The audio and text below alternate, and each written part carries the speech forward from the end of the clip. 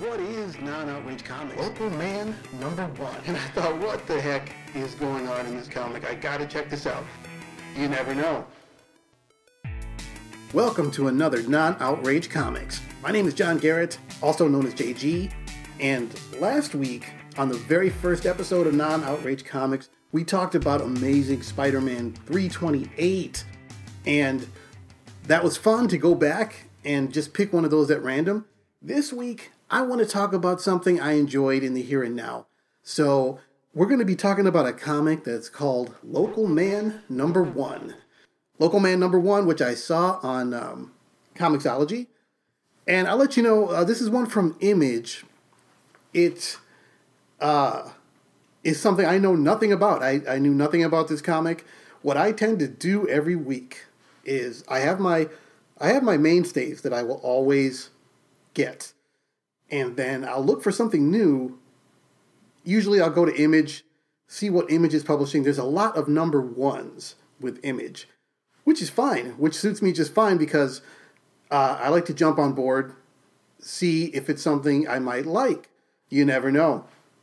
And so, scrolling through, I saw Local Man Number One, and the cover is a dejected guy. He's kind of sitting there in front of a billboard, like one of those welcome to this town, like Farmington is the town. He's dejected. He's sitting there. He's got a bow and arrow and maybe even a shovel, some arrows and stuff in a quiver or in a bag. And he's got a mask on, like a ski mask. He's just sitting there looking dejected. And there's a dog, like some kind of terrier maybe, kind of next to him. And I thought, what the heck is going on in this comic? I got to check this out.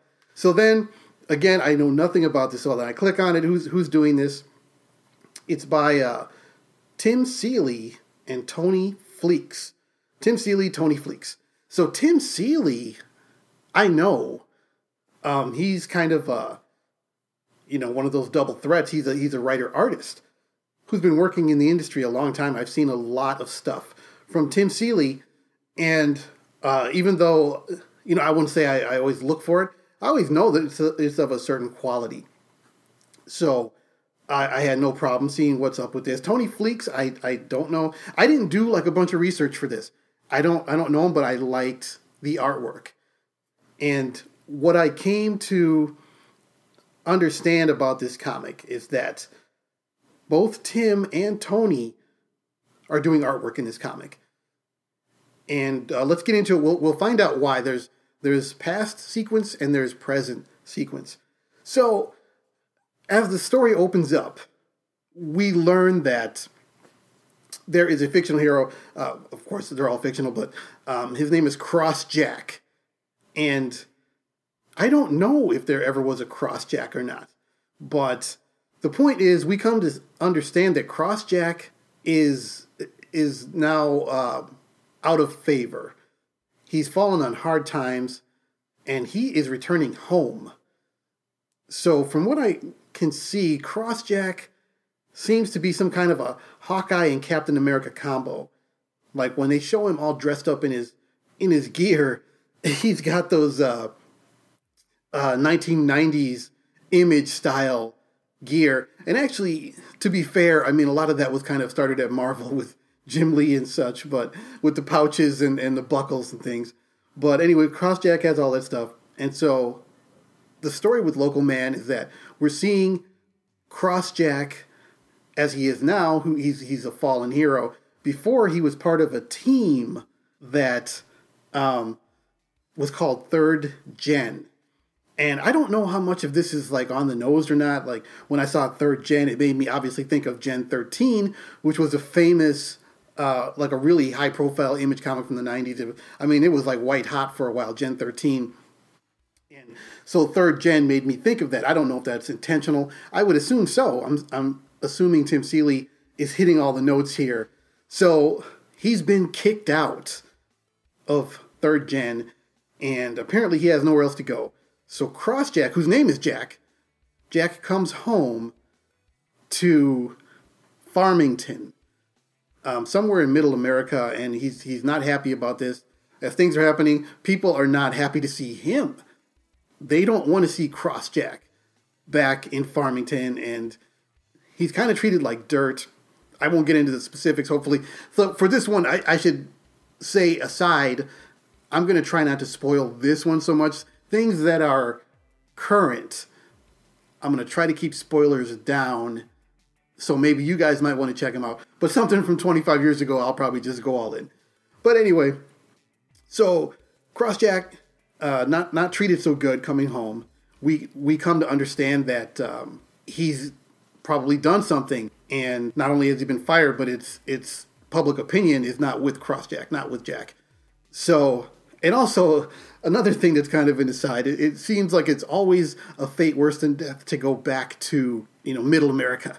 Please no, not middle America, the flyover states. Nobody wants to go there. And as I happen to live in a middle America state, and it just always cracks me up where these people will do anything. Don't send me to, Wisconsin. Don't send me to Kansas. No. So, yeah, that cracked me up. But he's talking with his parents, his parents. We kind of get more information out of them. And it doesn't look like they want the kid back. They don't want him back, is what it seems like. And you can pick up little nuggets of information from the conversation, which I think is done very well, that it's not just dumped out there for you. You can see and read in between the lines that, okay, what's probably happened here. And so Jack gets tired of talking to his parents, and stupidly he goes out on the town. Not stupidly for the story, but surely if you're that hated, he seems to be hated. Surely if you're that hated, you're probably not going to go walking around. But he goes out to the bar, and trouble ensues with old friends, old enemies. I don't know if he's got any real friends, but one thing I do like from the artwork from both Tim Seeley and from Tony Fleeks, you can see in the people's body language, you can see in their expressions what is going on, what their opinions are, probably what else is happening that is not being said. And it reminded me of the artwork of, the immortal Dave Gibbons, who, of course, drew Watchmen. Now, Watchmen, of course, is probably the gold standard of comics. But in that one, I just remember seeing how Dave Gibbons would draw their body language, draw their expressions, and then it just would fall into place. Like, of course, that's why he was making that face then. That's why, he looked so dejected and defeated at that point. And it was so brilliant, I never forgot it. And it seems like the same kind of quality of artwork here, where I'm reading some subtext just from the artwork itself. And so to continue on, there's one of those situations where he connects with, there's an old flame, I guess. So who knows what's going to happen with that. It's one of those situations, I say it like that, where I like those kind of stories, even though I'm not a guy who cares about the relationships in TV shows. I don't care about the relationships in the comics. Get on with the fighting, get on with the explosions and such. But I will say, sometimes I like it when they go home. There's the old flame who maybe it could have worked out. Maybe will it work out now? There's always something where, okay, the guy has changed. He's become mature. He's become famous. So there's a similar situation to that, and I feel like the old flame, she was pretty interesting, and maybe the only person who doesn't hate him on sight. There's also a kind of a legal situation that reminded me of a real life legal situation between Rob Liefeld and Marvel Comics. Rob Liefeld, of course, one of the founders of Image Comics back in the 90s, where he created a Captain America. Actually, he didn't create it. I think it was a character named Fighting American, who I think was lying around on the floor, maybe unused. Maybe the copyright expired. Rob Liefeld picked up Fighting American, and he had a shield and such. He was, essentially Captain America. And from what I would call, Marvel sued. And the result of the lawsuit was that Fighting American could continue, but he just couldn't throw his shield.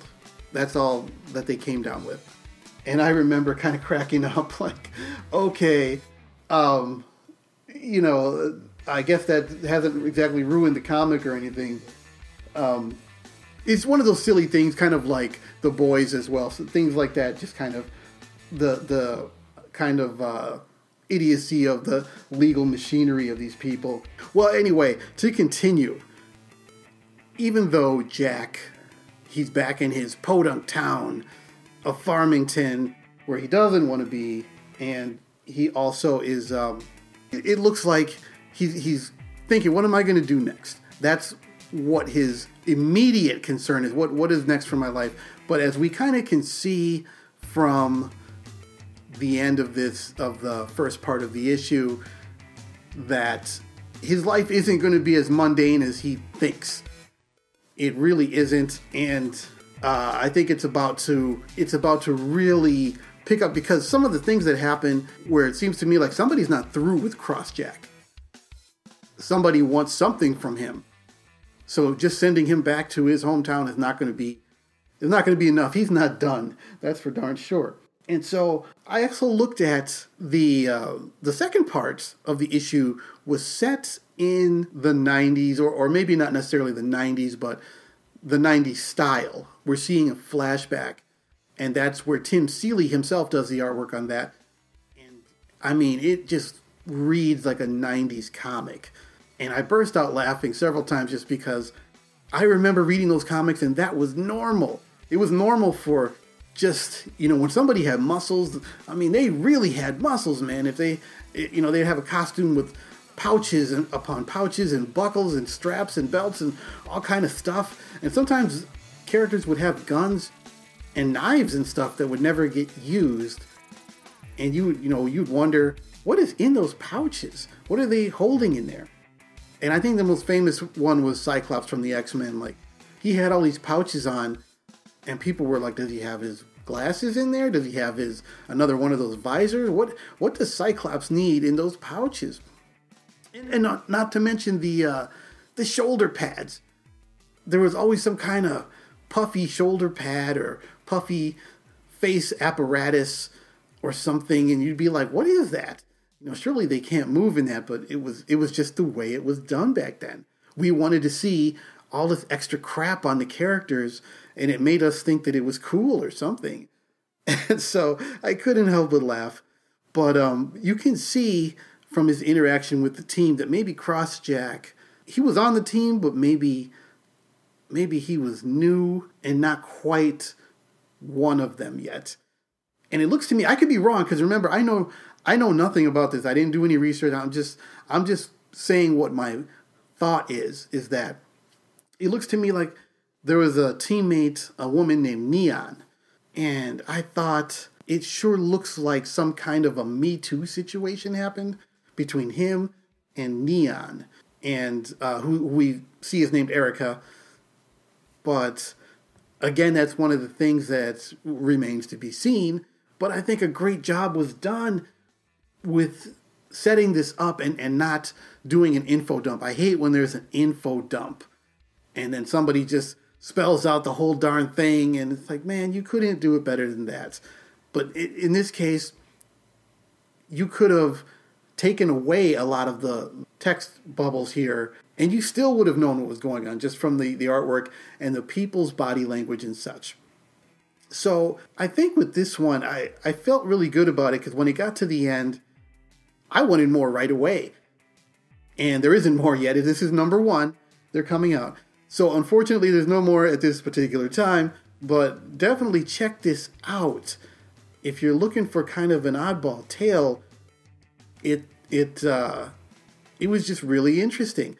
So this week, my image trawling, it actually paid off. It doesn't always pay off. Sometimes I'll pick up these number 1s and I'll read through them, and that doesn't mean I'm always going to stick with them. But I like to just try something new. And I would say maybe 10% of the time I might stick with something, and then it will be it might end up even being a limited series or something. Rarely does it end up where it's something that just goes on forever. Like this Local Man, I'd be surprised if this is a series that's meant to continue. And I don't know if if it, how long it will go on. Sometimes these things go on for 6 issues, maybe 12 issues at most. But I think a great job has been done here. And I also like to say, like, those Image comics that apparently, gave him this idea to do. Man, he just nailed the tone of those comics so well. I don't know how to, like, if you haven't seen them, if you haven't read those little comics, people make fun of them now, but which I do too. But the point is, there was a lot of joy in those comics, and I picked up so many. They mentioned 2 teams here. So it seems to me that Crossjack is being set in this Image universe where these other teams do exist. In the 90s, there was Cyber Force. They mentioned Cyber Force. They mentioned Brigade. And I believe Cyber Force was, if I'm not mistaken, it was Mark Silvestri who did that. And then there was Brigade. And I think Brigade was a Rob Liefeld one. And I remember buying up a bunch of these Image comics. Actually, it's kind of strange because I would always get those number 1s. And I bought Brigade. And I think Brigade had a character where Rob Liefeld kind of recreated Cable from Marvel. And if I recall correctly, I think that's the case. Where, he created Cable, who was a pretty awesome character. And I think he kind of, rebuilt Cable for Brigade. But I don't think Brigade, I just can't remember anything about it itself. So maybe Brigade wasn't that good. So I think that should do it for this one. I want to let you guys know that this one has my full-hearted recommendation. I would definitely check it out. Go on Comixology, go on Amazon, or if you go to your local store. I don't know if a lot of you have local stores left. I don't. I don't have a local comic shop anymore. They closed it down, and the closest one to me now is, at least an hour and a half drive away. So that kind of moved me over to Comixology, which, it sucks and it doesn't suck. It's nice to get this stuff, but I do miss going down and hanging out at the comic shop and making a day of it and just picking through stuff and see what other people are saying right there in the store. So I guess that'll be enough of my blathering on that one. But guys, that's going to wrap up Non-Outrage Comics episode number 2. And I think next week I'm going to go back and I'm going to pick another comic from the Wayback Machine, I guess. And who knows what that will be. But I'm guessing, I might go and grab something from the 90s Image era. Maybe I'll grab something from 90s Image and talk about that and see how it kind of lines up with my nostalgic feelings from reading Local Man number 1. Anyway, I'm out of here for now. My name's John Garrett. Please check me out on social media. I'll put my links in the description. John Garrett X, pretty much on Twitter and Instagram. But yeah, like, share, and subscribe if you like this. I appreciate it. And I'll see you guys next time.